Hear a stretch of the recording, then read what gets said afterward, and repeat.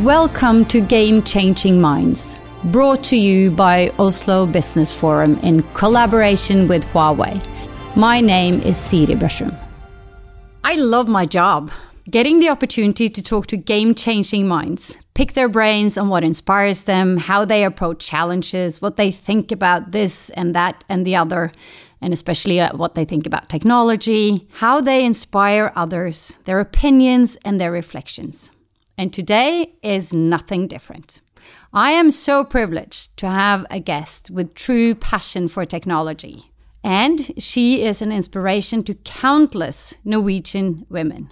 Today's guest is Isabel Ringnes. At the age of 33, the co-founder and chief evangelist of Quality. Are you only 32? I'm 32. Are you joking? Don't give me another year, please. All right, okay. Clinging on. I am so sorry. We will start all over again. She's only 32. That makes it even better. So, but she is the co-founder and chief evangelist of Equality Check, an organization which uses technology to help companies improve diversity and drive transparency and accountability in the workplace.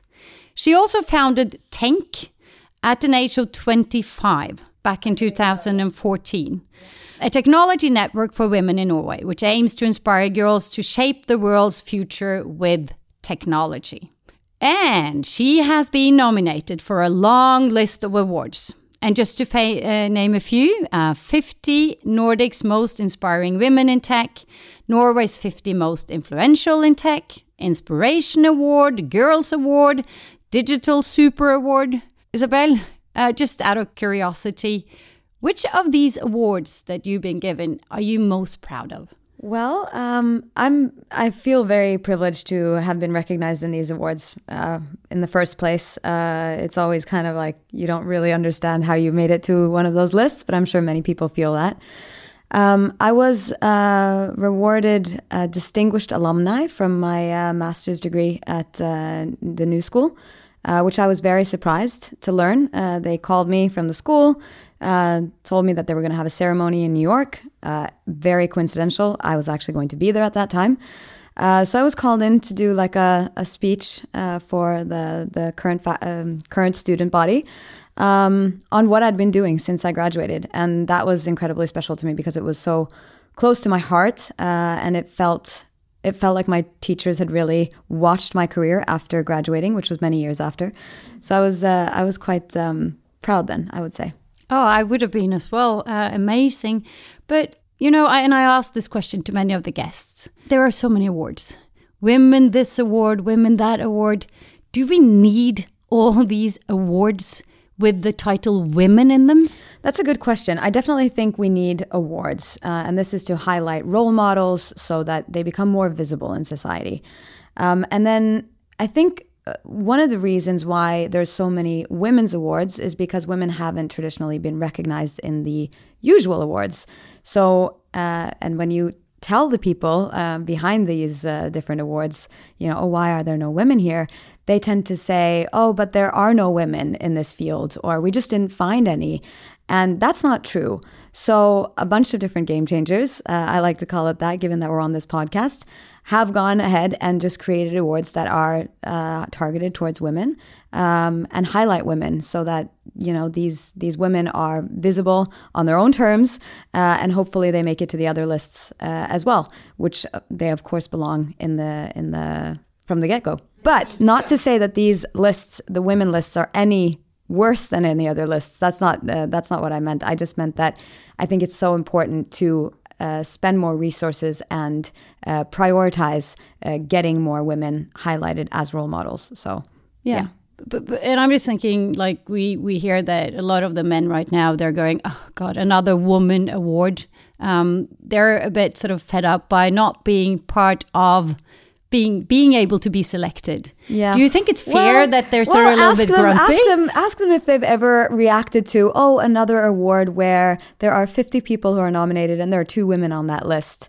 Ask them if they then react to it. I think the reaction has been counter, or it's been in the opposite direction very many more times. So I think that the fact that we're now seeing so many different awards celebrating the wonderful achievements of women is so important, because we know that women have traditionally not been recognized in history. Yeah, I agree. I want to, for our listeners, we have listeners in 42 different countries. That's also one of the reasons for this being in English, to include as many as possible.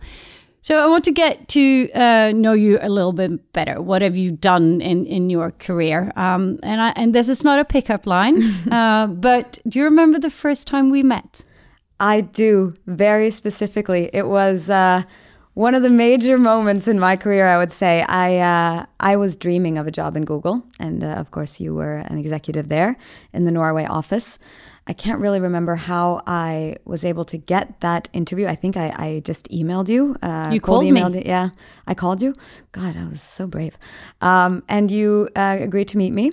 I think you realized quite soon that I wasn't the perfect match for the role, because this role was a very economically focused role, which is not my strength. But I was passionate about, Google Loon and all the incredible things that are happening at SpaceX or Google X. And you were like, yeah, so that's not exactly what we're working with here in Norway.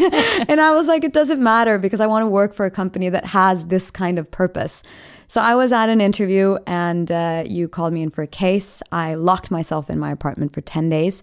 I did do nothing but read about the finance market and the future of technology within this field.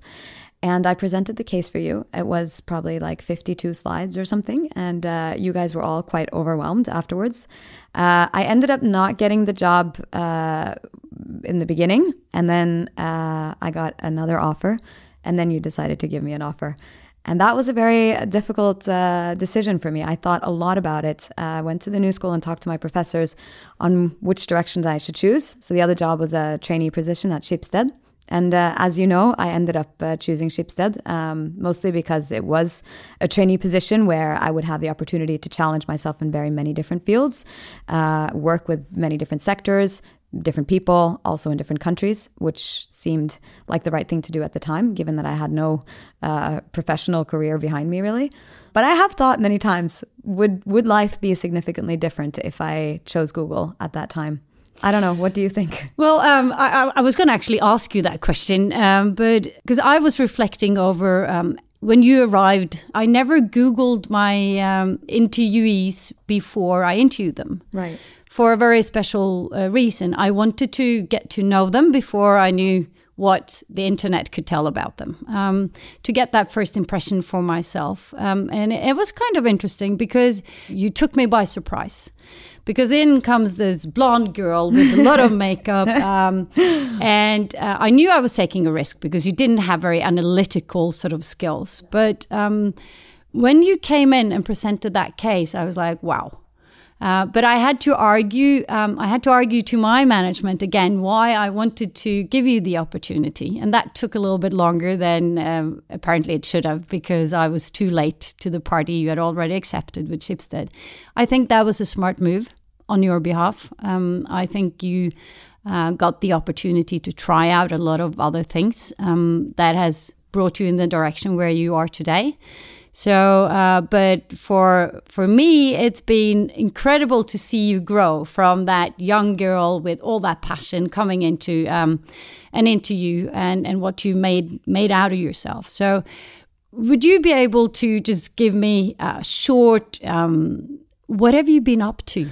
Yeah, so there's a lot of different facets to what I've been up to. But first of all, thank you for arguing on my behalf. I really appreciate that. And I think that's so important, because there are many people like me who are not the traditional hire, but still are able to kind of learn, which I think is one of the most important things and skills of the future. I had already started at the time I was interviewing at Google a campaign called Hun Spanderer, in which me and my co-founder Marie-Louise Sunde, who is today my co-founder at Equality Check, we started a campaign addressing unconscious bias and gender stereotypes. We worked with this outside of our jobs, my job in Schibsted, for many years, and reached millions of people with our awareness campaigns, basically. And I also started, as you mentioned, Tenk, which was a technology network for women.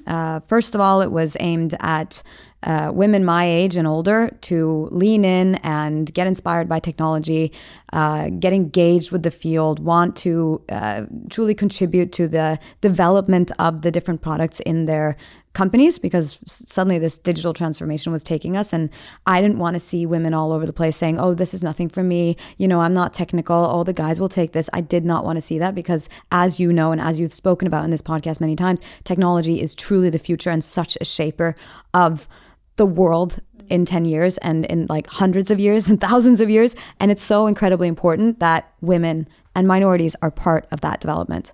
So that was the background for that. And then eventually that shifted into engaging younger girls. So now we have several different technology camps where they get to get introduced to technology, because a large part of young girls aren't really interested in technology, unfortunately.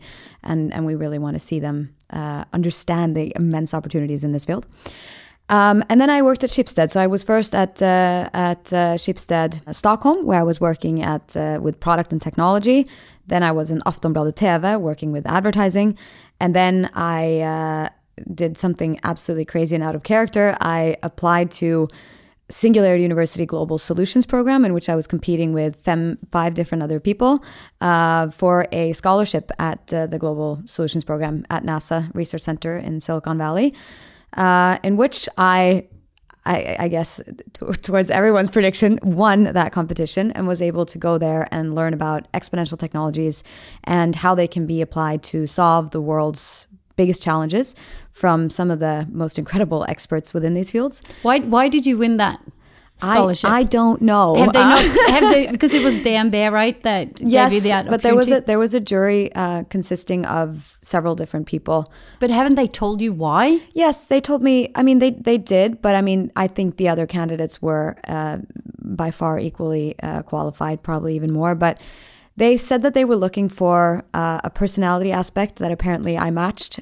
luckily for me, because, I mean, we were presenting solutions based on exponential technologies, and I would not say that in any way my solution was, something that could really revolutionize the world.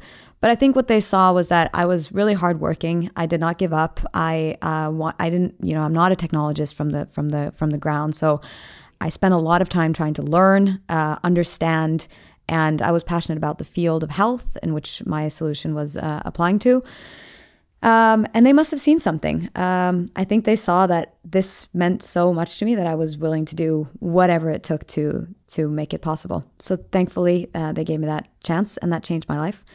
And after that, I moved to London, and I worked for Venture and Foresight at Schibsted again with Azim Azar. And then following 6 months there, I decided that now it's time to go my own direction.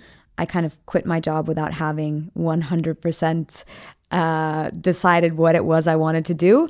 I just knew that I wanted to spend my efforts exploring different fields to see how they could be best spent in order to create a positive impact. So I spent a lot of time doing public speaking in the hope of engaging both, Norway, but also specifically young girls to choose technology. And to see the opportunities that are in technology. I wrote a book together with my co-founder called Hvem Spanderer about unconscious bias and gender stereotypes. We started the company Equality Check, which I'm now working full-time at. We're 12 employees, and that's going really well, so that's exciting. Oh my God. It sort of, the list is extremely long. And I had a podcast with Oslo Business Forum. Yes, you had. That's good. I listened to that as well. And that is actually very inspiring. And I think there's still a lot of those episodes that are worth listening to today. Is it a year and a half, 2 days? Yeah, years ago? We had the final episode right before lockdown. So literally like March 10 or something. Yeah. Right. But actually, I'm very curious about your career too, Siri. And I when I first have you here, I also want to ask, I mean, you've made some tough decisions in your career. And I remember this very well because I was impressed. You left Norway. You left your husband and your daughter for a good amount of time to go and do an incredibly cool project in Silicon Valley with Google. A lot of people wouldn't do that. What gave you the courage to actually take that chance? Well, I think one of the reasons for joining a company like Google was the fact that you could actually work in other places than Norway. Norway is a small market. I wanted more. I wanted to experience more, and my family wasn't very. They weren't too open about traveling and moving abroad. So I think therefore they had this very sort of willingness. So I remember when I got the opportunity, I applied. And I got the role, and I went home and I said, you guys, do you know what? I actually got this role. What do you think? I will leave in 3 weeks. And wow. My daughter, she was like, oh, Mom, that's so exciting. She thought I said I would be gone for 3 months. She thought it was 3 weeks. So she mixed it all up. So when she understood that I was actually going to be gone for a while, she was like, okay, so I'll be home alone because her dad is so much, he gives more space. I am like the person that are all into details, and he's the sort of open guy. So, and then he looked at me and he said, okay, Siri, and I talk about this in a lot of the talks I have as well, where I tell about how technology makes things possible. Because I was also always the one that did the grocery shopping. So he said, well, can you continue to do that? Oh, God. And I was like, yes, I can, because we had Kolonial. Yeah. Which is amazing. And actually next week we will have, now their name is Oda. We will have them as guests in the podcast. So that's going to be interesting. But I could actually do the grocery shopping from the US and Silicon Valley.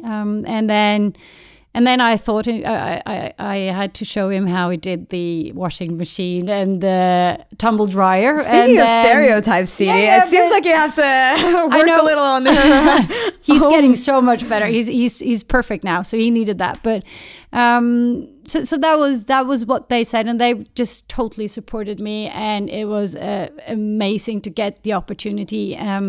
Obviously, I missed them, but for me, those 3 months, it was like a working holiday, because I got really time to be 100% invested, and I learned so much. I got so many new connections, and I still spend time sort of thinking back on those 3 months as extremely valuable.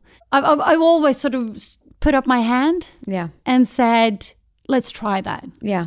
And I think that has been one of the good things for me in my career. I haven't been afraid of doing those mistakes, because it usually, there isn't a mistake. If you fail, well, then you just learned. Yeah. And I think that's so inspiring with you, because very often, and I think especially in that case, you would think, oh, but it's going to be so hard. It's never going to work because, X, Y, and Z, who's going to do the grocery shopping or whatever. But it will always work. You always figure out a way. And then, you come out on the other side, and it was awesome. Another thing I wanted to ask you about is, you decided to go from a high-level executive job at Google to a high-level executive job at Huawei, one of the biggest competitors. How did you make that decision? That's a good question. That took me some time. But after 12 years at Google, you've kind of done that. And I felt that I owed it to myself to explore more. We talk about how technology should help you to have to get an easier life. And when they give an opportunity to I would say a blonde, I'm not young anymore, but a blonde woman in Norway, the opportunity to work in an international high-tech company and have a global role, you kind of go, this opportunity, you will get this once in your lifetime. And I grabbed it. And the fact that how we work and how we can really put, I can be part of helping people, consumers, getting better solutions for their finances or how they can solve their financial health. That is an amazing opportunity, and I couldn't say no. I've been here for a year.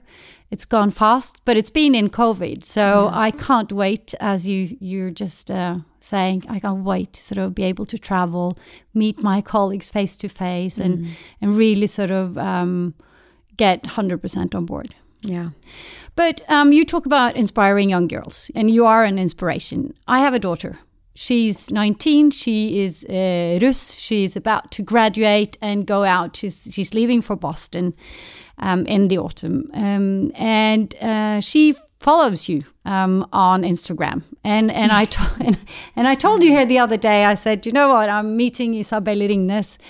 And she looks at me and she goes, what? Do you know her? And I was like, okay, what does that mean? Does it mean that I'm so uncool that I should know her? Or what do you mean? But she was like, well, I mean, she's amazing, Mom. I don't think you managed to get her to move into technology yet, but she's very inspired by what you do. And I said to her, okay, so since I'm the cool person getting to meet her and you're at home, then I can ask her a couple of questions of things you're wondering. So what would you ask her? And she has 3 questions that hopefully you can help us answering. The first is, where do you find all the energy? Well, first of all, Silja, I'm very humbled that your daughter said that. That's very, very, very sweet. And you are as well a very big inspiration to me. I just want you to know that. My energy, I find it in gratefulness. And it sounds maybe, especially in the Norwegian context, like a little bit blah.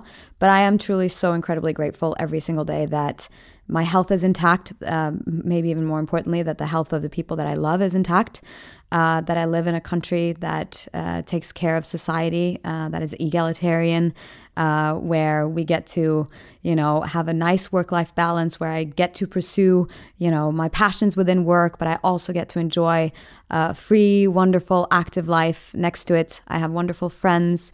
I'm surrounded by good people. And I am so incredibly grateful for that. And that gives me positive energy every single day. I also find a lot of energy from music. I listen to a lot of loud music, probably too loud. I'm probably going to lose my listening or my hearing at a very early age, but it's almost worth it. I mean, I just love listening to music and dancing, and that gives me so much energy. Yeah, I've actually seen you sing as well yourself, which is amazing. But then that takes us to her next question. She's going out to study. She's a very social young girl, and she says, "How do you balance social life or how did you balance social life and studies? Like, how do you manage to make sure you do what you need to do, and how important is it to be social when you're a student?" Right. I think it's very important. Part of the thing that you learn when you study is interacting with other people, communicating, collaborating, thinking critically. And all of these things are not something that you can truly read yourself to. You have to be out there. And it's like a first chance at meeting people that you haven't necessarily grown up with, because that's typically the environment at a student organization or university or whatever it is. People are flying in from all over the world or all over the country, and you're meeting people who are different to you. So you understand and you get to know new perspectives, new backgrounds, which is so incredibly important. There is a fine balance, though, because you need to find time to study. I do believe that is very important. When I moved to New York, I was so far behind when I started at my master's degree. Coming from Norway, I was used to being sitting at bay, not really having to say anything in class, reading right before the exam and just kind of vomiting up all the information that I'd accumulated. Whilst in New York, it was you were cold called all the time. You had to be on top of all the news, all the books, everything. And for me, that was incredibly overwhelming, especially the first year. So I spent a lot of time locked in my apartment, just reading, just learning. And I think it's also okay to take that time if that makes you safer in yourself as well. But never underestimate the importance of being social. So definitely prioritize that as well. But don't lose the focus. You need to study. And then I'm glad you said that as a mom. Yeah, I was going, okay. Oh, where's this going? Exactly. But then her last question is, what goals did you set yourself as a young girl, and have you reached them? Yes. I mean, I think I set many goals for myself. I don't think and this is probably the wrong answer, but I don't think I had that many goals for my career. My goals has always been to be, first of all, happy, but I think just being not scared and feeling safe and confident in myself and doing different challenges, which, that takes a lot of time and experience and getting outside of your comfort zone. So I think my goal has been, not 5 years or 10 years or this is where I want to be. It's been from, you know, a week to the next, even like a day to the next, like, can I get through this? Can I do this? Can I come out on the other side of this incredible challenge that I'm scared to shit of doing and feel like it went okay and be proud of, you know, either the result or just the effort that I put into it, and, you know, feeling confident in what I bring to the table. I think that was my goal from I was a young girl, because I think a lot of young girls feel insecure. And it's just an incredible feeling when you start letting go of that insecurity and you start understanding that what you are is good enough, which we are, right? But at the same time, also always wanting to become better, which you naturally do become when you expose yourself to different challenges. But you said you get scared? Oh, yeah, of course. Don't you? I get terrified. Yeah, very nervous. Yeah, of course. But like, it's the difference of being scared and not doing it because you're scared, and being scared and still doing it, because the next time that will be less scary, and then eventually the things that used to be really scary to you aren't scary anymore, and then you can start doing even more scary things, and then, you know, that's how you kind of become better all the time, which is, I mean, at least I'm, you know, wired that way. I always want to become better. I want to become a better asset to my company. I want to become a better person to the people around me. And I think you do that with the challenging yourself when you're scared. When you're scared that you should say yes. Is that how you build your Instagram profile? My Instagram profile is my playground. I have fun with it. I'm very much myself there. I think a lot of people are surprised because when I'm in the media and stuff, I heard this actually just yesterday from a guy I'm dating, that, you know, I thought you were really strict. I thought you were very like business from top to toe. And then I went into your Instagram and like it was, you know, you're dancing, you're singing, you're in all these weird outfits and you're very much yourself. And I think that's an important aspect to show if you're comfortable with it, of course, which I obviously am. But that's a facet to the whole role model thing, showing girls that, you know, you can be a lot of different things. There's not one model to do the one or the other thing. You can be yourself and be your full self, and that can also be okay. But you need to challenge that because, you know, when we look at the history and the people who have come far, we see a very sliver of their personality. And in today's world, we have so many options to show people who we are and to be ourselves. And I think, I mean, at least for me, Instagram and social media has been a good avenue to show that, and especially to young girls, I think. So if you read or you're part of the social media, read the newspapers in Norway lately, there's been a lot of headlines and debates around how we talk to especially politicians or people that have an opinion in social media, how we talk to them. Yeah. Have you had any bad experiences? Like, is it worth it to go out there? So it's obviously it's cool to say I'm getting engaged. It's maybe not that cool to say I'm not engaged anymore. Yeah. Like so all the consequences. Has there been any situations where you kind of go, it's about time, or maybe I should pull out of this? So for me, that's never been an option. I am so fired up about what I do. I'm so passionate about the causes that I speak that for me, it would be impossible to be silent. But of course, there are pros and cons to everything, and you don't have to be as open as I am to speak about the causes that you care about. It's the way I'm wired again. I am very open, and I understood. I mean, my dad is also, slightly profiled in the media.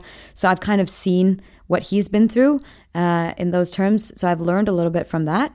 And I've made my own decisions on, handling the pros and cons. And there definitely are. The pros are that you do get more time to speak about the things that truly are close to your heart, which not everyone gets to. The cons are exactly what you say. I say that I'm engaged, which is great and incredible, and I'm so happy. And then suddenly, a year and a half later, I'm not engaged, and then my breakup is all over the newspapers, which is interesting. But even in that situation, even if it was really hard and it came out a lot before I was really ready for it to come out, but rumors and everything. Even then, I got so much support from so many random different people all over Norway, where they were telling me about their own stories. It made me feel so much less alone, and it made me realize that there are so many incredible people out there who, for some weird reason, care about the situation that I'm in, even if they don't know me at all and I don't know them. And I think that's a really powerful thing. So I've chosen to see that aspect of it.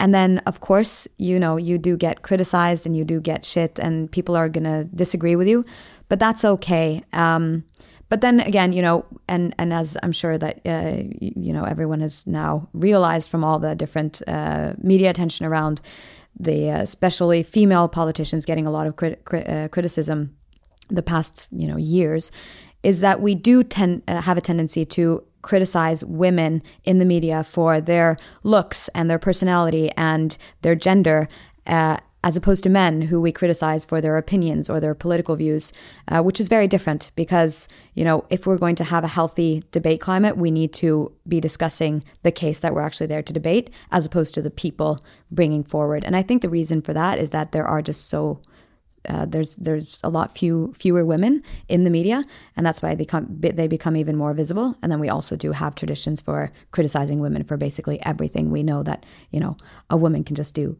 nothing right. I actually listened to a podcast on NRK, which is called The Norwegian, the Swede and the Dane. And they actually they talked about this. Like, why is it that we have to talk to women about, we have to be negative to them in regards to their body? It's just very odd. But it's something that we tell young girls from they're 6 years old when they say that, I am not fit for any task that requires brilliance, and neither are my girlfriends. I mean, their confidence plummets at puberty. We are so obsessed with the way girls look, both in the media, what we tell them subtly and what we tell them direct. It's not weird that that's the kind of debate climate that we have, but we need to work to change that. Yeah. That's one of the many things that we should not be quiet about. And that we need to talk about technology as well. I mean, that is, I think that you and I have in common, and also have sort of the diversity element in that. I work with the finance industry, and I believe that we need to work towards what we call financial health. We need to make sure everyone's on board and not excluded. And having looked a little bit on that issue, I've kind of found that there is something that keeps on surprising me. So I've been married for 20 years, and I've moved about 10, or at least we bought 10, 15 properties, very sort of restless couple. And every time we get a loan, he becomes the owner of that loan. So we have it 50-50, but his name is always there as the main owner. And I was just sort of wondering, is that a coincidence or is it the system? Like, we have updated technological systems in the finance industry over the sort of last 20 years. And why is it like that? Or is it like that? Or is it just a coincidence that's happened with me? And I went in and I had a look and started digging, and there seems like 3 out of 10 women end up in the same situation. So it's been like this for, I think, forever, because in the old days, women were at home, they didn't have a salary, they didn't go to work maybe, and therefore it made sense that it was the man. But we haven't changed. I'm kind of wondering, why do we have a system in 2021 that discriminates women in this way? Because they are left outside.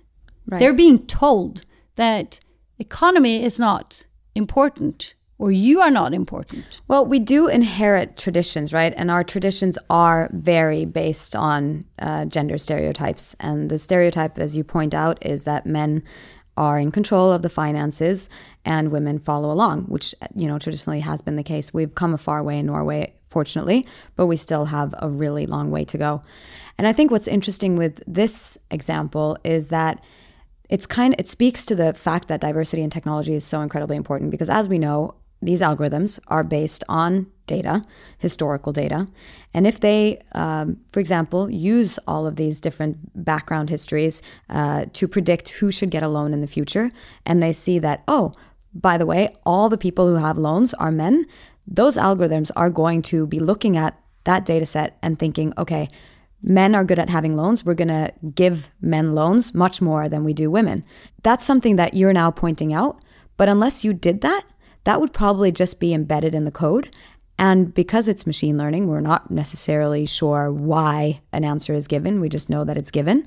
And we're not able to keep anyone accountable for it. And it just continues on developing. And it's developing based on this data set that is so incredibly skewed towards the benefit of men. Society, in every aspect, is geared and designed towards men.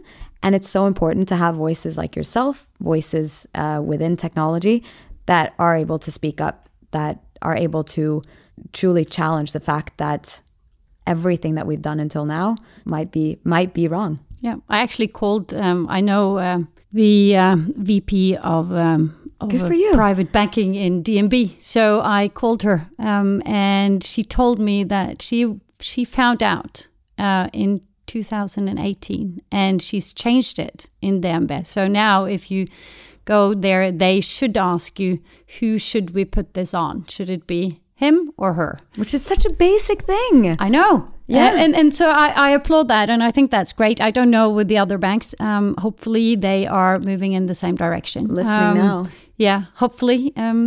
But there are so many unconscious biases still out there. Anne Bidden in Starling Bank, she also found that almost every sort of picture when it comes to finances are of men. And if you see pictures of women, they are there's like they would be dealing with things in the house or very small sort of petty cash. And so they've done a big study on that, and they've also now made a picture bank where you can go in and there are pictures that can be used by everyone, where you see that women are actually part of this game. So there are things to be done. But bring that to your equality check, and how do you see data improving equality in the workplace moving forward? Right. So the problem today is that we don't really have that much data on this. It's always like, you say that what gets measured, what gets managed. If you don't count it, it doesn't count. And data on equality in the workplace, there's no tradition for that until now. It's like, it's been a nice thing to talk about. Everyone kind of has these, you have Pride and you have Women's Day, but it's very kind of like out there. It's not measurable. And that's what we believe is so incredibly important, is to have concrete data on like, what is the status today so that you can measure progress over time. The other aspect to data is transparency. So it's not just data internally, but also being open about how your workplace is both being perceived, but also the hard numbers on the makeup of your workforce. And we see that with almost all movements. It's transparency and more openness around a problem that truly starts to catalyze change. I'll just challenge you, because the big tech companies, right? They give a report every year on diversity. They set a goal. We're not seeing very much progress here, are we? And I mean, my question to you is, do we see that companies are claiming to be concerned about this because it's the right thing to do, but that the top management and the leadership is still men and they don't really care? There's not a one size fits all here. All the companies vary a lot. We see that at Equality Check too, when they get some report on how they're doing. Certain companies are incredibly concerned. They want to do something about it. Others are like, okay, let's just hope that this goes away. The first way of approaching that problem in looking at the actual numbers, the data, trying to understand what it is that they can improve on, that's the right way to go. And it's also like this, yes, we're not progressing as fast as we want, but look at climate in 2015. That was also like a fancy, global solutions or sustainable goal that you could be concerned about. Today, it's not a thing that you can just choose to be concerned about. Everyone's demanding that businesses work sustainably, and we're not close to the goal there yet, but there are major things happening in this field.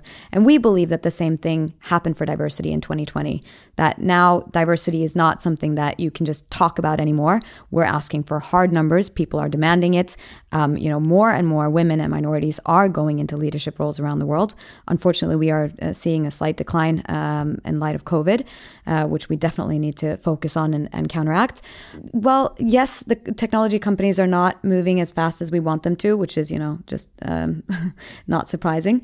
But at the same time, we do see that, for example, like Slack and Twitter and so on, they decided to change their coding language not too long ago in light of the Black Lives Matter movement that was, inspired again by the tragic murder of George Floyd, where their coding language has been very racist for many years. I mean, they've used blacklist and whitelist and slave and master, which they've now changed to use other terms, which is a small thing, but all of these small different things are what is going to, in the end result in substantial change. But then, you see Google, how you used to work at Google, so I'm kind of careful in this example. But in 2015, they labeled a Black person in their Photos app as a gorilla. They weren't able to change that, so you had to remove the label. And then you would think that they'd learn from that, but then you find that just a few months ago they launched this dermatology app that is based on a lot of different skin types, where it shows that the data sets used to build these algorithms detecting the different skin diseases only have 3.5% people of color.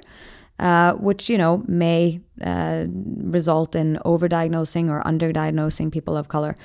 And you would think that they learned after that incredible mistake in 2015. So it's important to, continue keeping them accountable at all times. But I don't think that anything's going to change unless we get more diversity in the people developing it, because you don't have everyone's perspective. So it's natural that these things are happening, but that doesn't make it okay. I couldn't agree more. You have just started a partnership with 24, yeah. 24, which is a financial online newspaper in Norway. Can you tell me a little bit about that project? Absolutely. So this is called, in Norwegian, Mangfoldsbarometeret, the diversity barometer, I guess. Yeah. Where we've aggregated all the data that we've gotten in from all the amazing contributors that we have all over Norway, who tell us, every day what it's like at their workplace. I mean, they don't tell us every day, but people come in every day and tell us from different aspects. So we've aggregated all of that data. Of course, it's anonymized. And at every given time or in real time, you can see how people feel about the Norwegian workplace in terms of diversity, inclusion, culture, equality, and so on. And you can filter it by different diversity groups. So you can see how ethnic minority versus ethnic majority, or LGBTQ versus straight, feel about the workplace. LGBTQI. What's that? Lesbian, gay, transgender, queer, intersexual, asexual. There are many. Okay. There are several. And there are even more abbreviations for that. But in interest of time, I'm just going to stick to those. So we're hoping that this website and this collaboration that we have can make the conversation that we're having on diversity in the workplace more evidence and data and fact-based, as opposed to anecdotal, which we find that it's largely based on today. So today, if you can go in and you can have a look at men, for example, white men, males, do they care about diversity? When you look at the data that you have today, do they really care about that in the workplace? Well, yes, they do, because we do see that there are 40% men that use our platform. So we do see that there's interest there. And we're happy to see that, because diversity and equality is definitely something that affects men too. We see that countries that are more egalitarian and equal are happier countries, and they have more economic growth. But of course, privilege is invisible to those who have it. So, and that will go for everyone who's part of a minority. I'm white, I'm privileged. I'm never going to understand truly what it's like to not share that background. I really do want to, and I want to argue that case because it's an important case to argue, and I want to be an ally, and that's what I hope, and I want to inspire men to be as well, because it's just as much their responsibility. And a lot of the development on this field has been driven by women, and it's been driven by women speaking to other women. But if we want to go that last mile, we need men to also take responsibility and be part of walking that final walk, because as you've pointed out several times, I mean, they are the ones who possess the majority of powerful positions, at least in our private sector. Yeah, I think the number that just came out is that within the Fortune 500 list, there are only 41 female CEOs. Yes. That's 8.2%. So we see progress, but we still have a way to go. Just one question before we end. I could sit here and talk to you for hours, but you said something about technology and health. Right. I think that's an extremely important or interesting field that we're moving into. I can see that we have the same watch. Yes. And for the first time, I sit in the studio and we actually have the same phone, which is amazing. Usually there Huawei for the win. Yeah, there's the... but that aside, like the watch, and if you think about the technology and the health aspect, in what direction are we moving? How do you see this? How do you see that technology can actually improve our health? Well, it goes back to a lot of the different things that we've talked about in terms of having data on things, because what gets measured gets managed. And you don't want it to go too far, because you don't want to become a freak that can never do anything or live your life because you're afraid that it will affect your heart rate in some way, in a negative manner, of course. But I think that if you're able to monitor yourself and understand yourself at a deeper level, which we now have the ability to do with all these incredibly powerful technological tools and wearables. I also have this ring called an Oura ring, which is just... That is interesting. Yes. What is the difference between a watch and a ring? This one measures also my temperature. It measures my heart rate variability. It measures my sleep extremely accurately, even more accurately than the watch. I also actually use it as contraception. I'm not saying that everyone should do that, but because your temperature falls when you have... When you're ovulate. What is that word? Ovulating. I was like English. Yeah, ovulating. And then it rises right after. So monitoring that over time will give you some aspect of, or give you some, idea of when that is happening. I'm not saying you should use that as the only contraception. But do you think that is made by a woman, or is that feature made by a man? It's made by a Finnish startup, and it's not actually developed for that. But there is another application designed by a woman in Sweden called Natural Cycles, and they have a beta program right now where you can connect your Oura ring to their application. So it's instead of you having to take your temperature every morning with like a regular barometer, you can now do it with your ring. So that's pretty cool. And I want to see more of these kinds of technologies designed towards women to make women's lives easier, and to not make it, mandatory for us to take all these different pills and insert things in our body to... Yeah, and I'm glad that men actually do wear rings as well, because I do think that you will make a woman's life easier when she knows that her husband's health is in order. Yeah. And heart rates and all of that. So I think that's a good thing. It does make you very much aware of how your daily habits affect your sleep, your respiratory rate, your heart rate, and you can... I have a readiness of 74 today, so it gives you a readiness score every day, which is incredibly accurate. Like, I was 90 on Monday, so I should have done this podcast on Monday. So what's wrong today? I didn't sleep very well. I slept 5 hours and 41 minutes, yeah. That's something I've seen. You know how you can be grumpy in the morning? Mm. And when I got the watch and I started to look at my sleep, I could go, now I understand why I'm grumpy. Yeah. I didn't have a good night's sleep. Yeah. So that's how extremely important that is. And I do think with your energy level, you need your sleep. So it's good to hear that it's actually but I'm having a hard time sleeping these days, because I'm so fired up about the fact that now the pandemic is like going towards an end, and we can like be out in Oslo, we can enjoy each other again, we can have fun, we can be, everything is so free now. So I'm like, I'm having a hard time sleeping just because I'm so excited, basically. But I think that's a very good way to end this talk, Isabelle. Thank you so much for joining me today and being, again, so open, so transparent, and also sharing so much of your knowledge with our listeners. Thank you so much. Thank you so much for having me, Siri. You're a wonderful host. Today I talked with Isabelle. We met for the first time when she interviewed for a job while I was still at Google. And it is amazing to hear what she has achieved. She's brave, she's smart, and she has a truly inspiring way of communicating how technology can play such an important role in improving equality in the workplace and how it can make life so much easier. Isabelle credits her success to living on the edge of her comfort zone, to loud music, and spending time both working and studying abroad. But what surprised me the most was that her energy and tenacity comes from being surrounded by friends and family, and that is something I can connect to. We discussed equality and how to increase diversity. Isabelle says that what will make the change is transparency and keeping the companies responsible, even though we agree that we still have a long way to go. Equality Check is trying to make conversation on equality based on hard data instead of anecdotes. And a small step like that will lead to bigger change over time.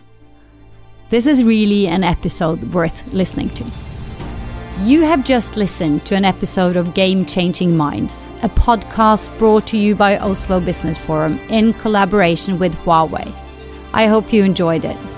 Please share the podcast if you find it valuable. And be sure to listen to our next episode if you want to discover more about game changers and what we can learn from them.